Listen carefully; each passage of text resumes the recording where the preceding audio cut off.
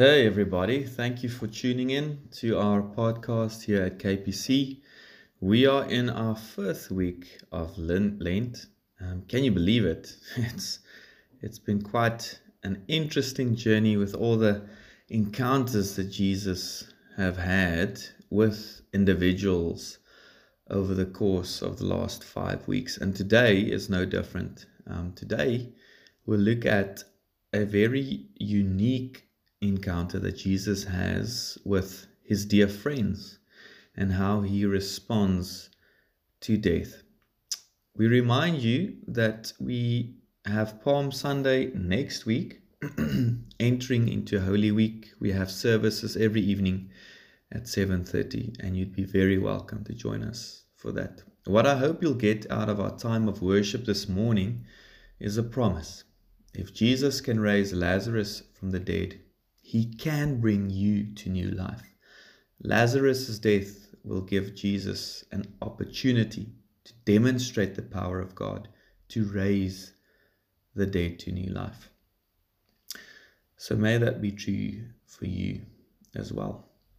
Our reading is from John 11, and the heading there is the death of Lazarus. Now a man named Lazarus was sick. He was from Bethany, the village of Mary and her sister Martha. This Mary, whose brother Lazarus now lay sick, was the same one who poured perfume on the Lord and wiped his feet with her hair. So the sisters sent word to Jesus, "Lord, the one you love is sick." And when he heard this, Jesus said, "This sickness will not end in death. No, it is for God's glory, so that God's Son may be glorified through it." Now Jesus loved Martha and her sister and Lazarus. So when he heard that Lazarus was sick, he stayed where he was 2 more days. And then he said to his disciples, "Let us go back to Judea." "But Rabbi," they said, "a short while ago the Jews tried to stone you, and yet you are going back." Jesus answered, "Are there not 12 hours of daylight? Anyone who walks in the daytime will not stumble, for they see by this world's light. It is when a person walks at night that they stumble, for they have no light." After he said this, he went on to tell them, "Our friend Lazarus has fallen asleep, but I'm going there to wake him up." His disciples replied, "Lord, if he sleeps, he will get better." Jesus had been speaking of his death, but his disciples thought he meant natural sleep. So then he told them plainly, "Lazarus is dead, and for your sake I am glad I was not there, so that you may believe. But let us go to him." Then Thomas, also known as Didymus, said to the rest of the disciples, "Let us also go, that we may die with him." On his arrival, Jesus found that Lazarus had already been in the tomb for 4 days. Now Bethany was less than 2 miles from Jerusalem, and many Jews had come to Martha and Mary to comfort them in the loss of their brother. When Martha heard that Jesus was coming, she went out to meet him, but Mary stayed at home. "Lord," Martha said to Jesus, "if you had been here, my brother would not have died. But I know that even now God will give you whatever you ask." Jesus said to her, "Your brother will rise again." Martha answered, "I know he will rise again in the resurrection at the last day." Jesus said to her, "I am the resurrection and the life. The one who believes in me will live, even though they die, and whoever lives by believing in me will never die. Do you believe this?" "Yes, Lord," she replied. "I believe that you are the Messiah, the Son of God, who is to come into the world." After she said this, she went back and called her sister Mary aside. "The teacher is here," she said, "and is asking for you." When Mary heard this, she got up quickly and went to him.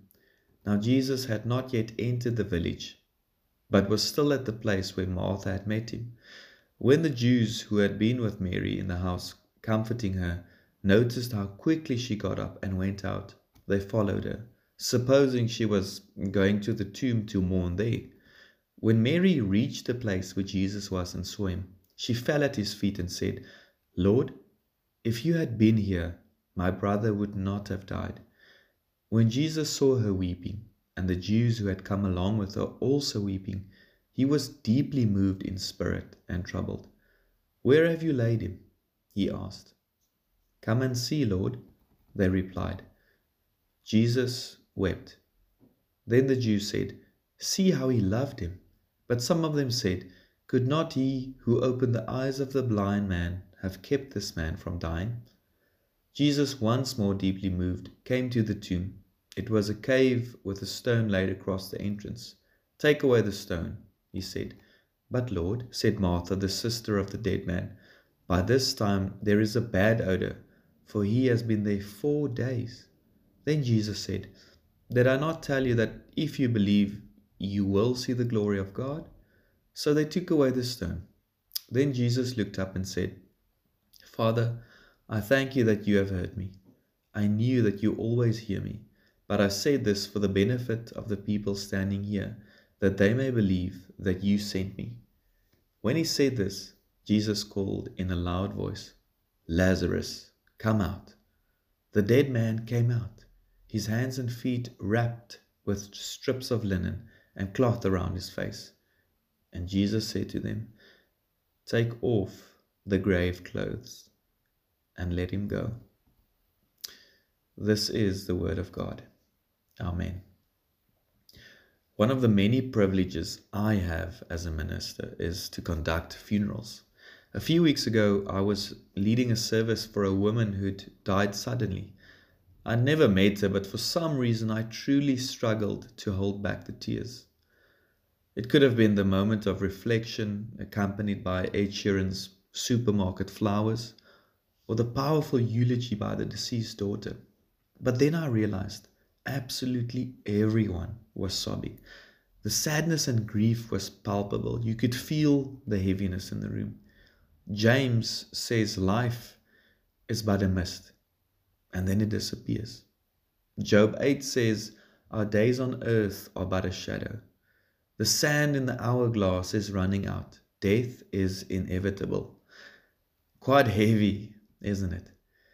Jesus uses death here to do 2 things. Firstly, to draw attention to himself, and then secondly, to bring healing to broken hearts. Before we get to them, we need to answer another very important question. Why would Jesus delay his response?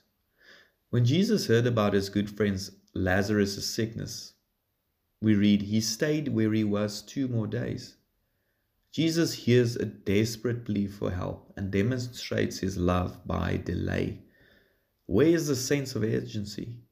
He's done healings from a distance. Why not do it again? We get the answer in verse 5. It is for God's glory.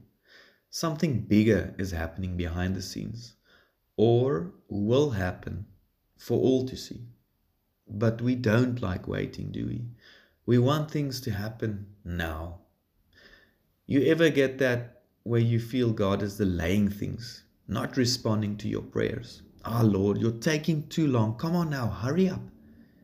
You ever get frustrated waiting on the Lord? It's hard, it's tough. Unanswered prayers for weeks, months, sometimes even years. Maybe for financial provision or healing. Or maybe you're praying for that feeling of longing in your life that's not been met. Are you not in the career of your dreams? Well, we all know delays turn to disappointment and then into bitter dejection. And we think, does God care? Is he indifferent? But wait, there's always a purpose in the delay. The motive is love. The illness does not lead to death. It's for the glory of God, we read. It's the key to this passage. But that's not what mourners want to hear, right? I can imagine that's how Mary and Martha must have felt, abandoned and disappointed when Jesus eventually pitched up. In fact, the eventually is 4 days too late. Why is this of significance? Well, we need to understand how funerals worked back in the 1st century.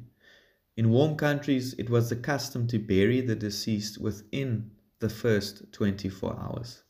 Lazarus was dead and buried and was decomposing enough that, as the King James Version says, by this time he stinketh. Because there was no embalming and no medical practitioners of the contemporary sort that are needed to declare a person dead today, occasionally what happened was the heart started fibrillating. The breath and the breathing was just so shallow that you couldn't even detect it. There were reports of people being carried out in their caskets to the grave when suddenly, as they were being carried out, they heard tick, tick, tick. The body inside resuscitated. This led to a few Jewish theories. For example, when a person dies, the soul hovers over the body of the deceased for 3 days, intending to re-enter it. But as soon as it sees the appearance changing because of the decomposition, then it departs. Maybe you've heard the expression saved by the bell. Well, in the medieval ages, when they buried people, they actually attached a piece of string to a person's toe with a bell close to the graveside in case they would wake up, start moving about, and then astonished bystanders would hear the bell ring and people would realize the person in the coffin is actually still alive. That's just a side note for your interest's sake.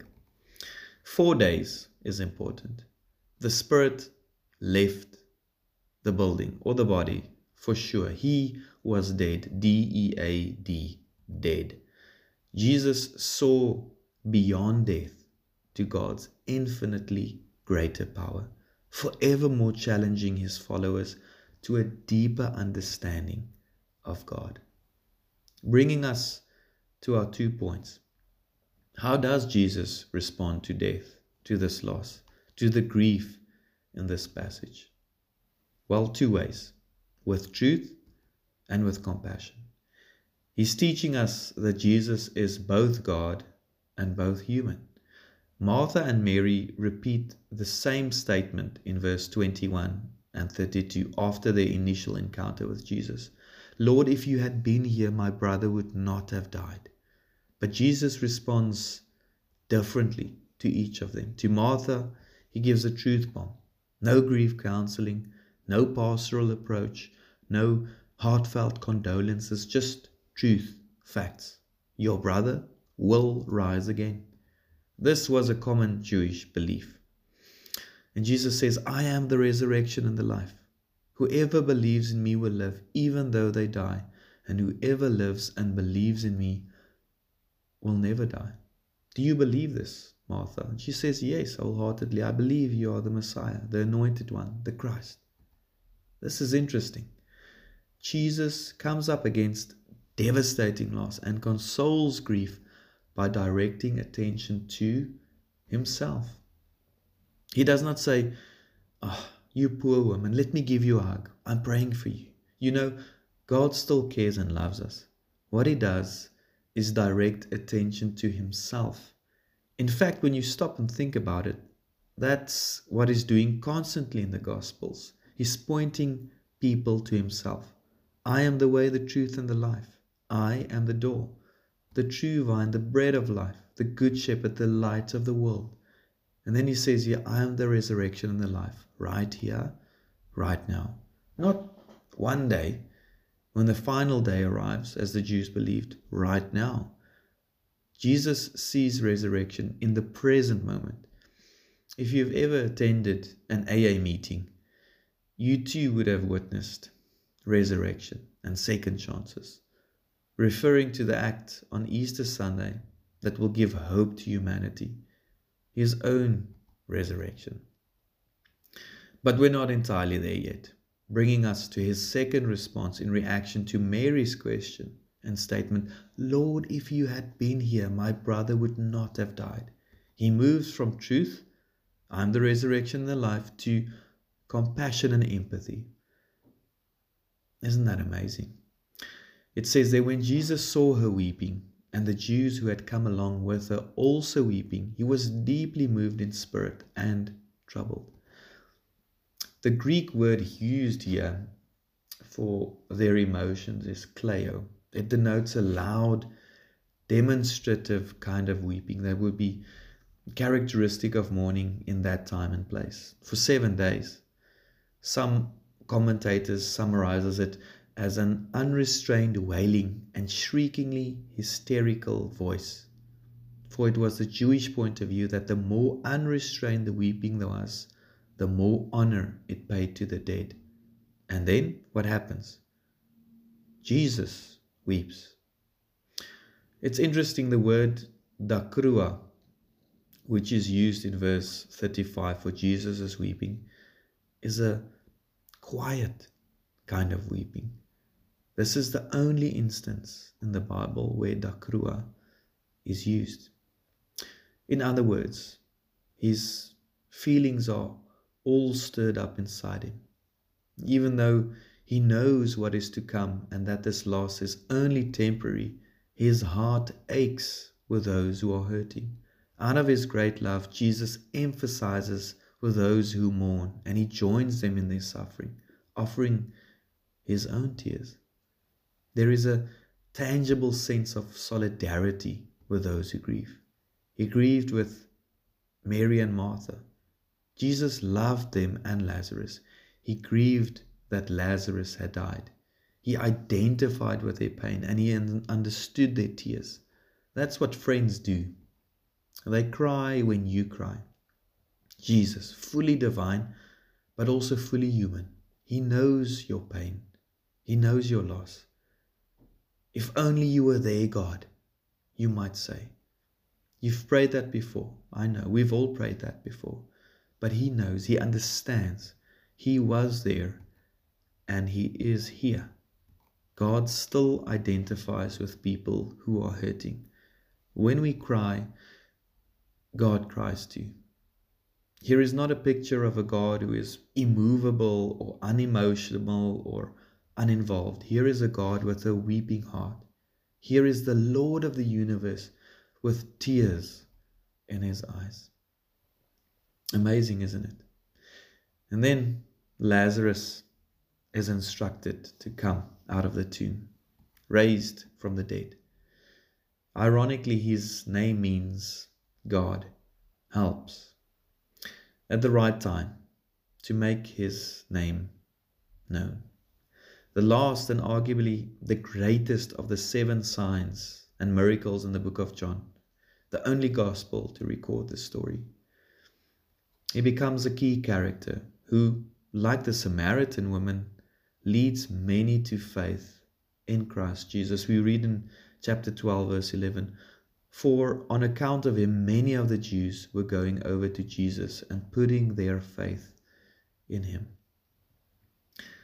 The physical life that Jesus gives Lazarus is only a reprieve, but the eternal life that Jesus offers all of us is eternal, forevermore. And friends, while we wait, he waits with us. In our sorrow, he will hold us. He holds us. If Jesus can raise Lazarus from the dead, he can bring you to new life as well. Not even death can separate you from him. We read in Romans 8. C.S. Lewis writes, and I'll end off with this: "Death is a beginning, not an end. It is our passage to a life that will never end. Death came into the world through sin. It was conquered by the sinless. Sin and death have no mastery over us. Jesus took both to the cross and triumphed over them in the resurrection."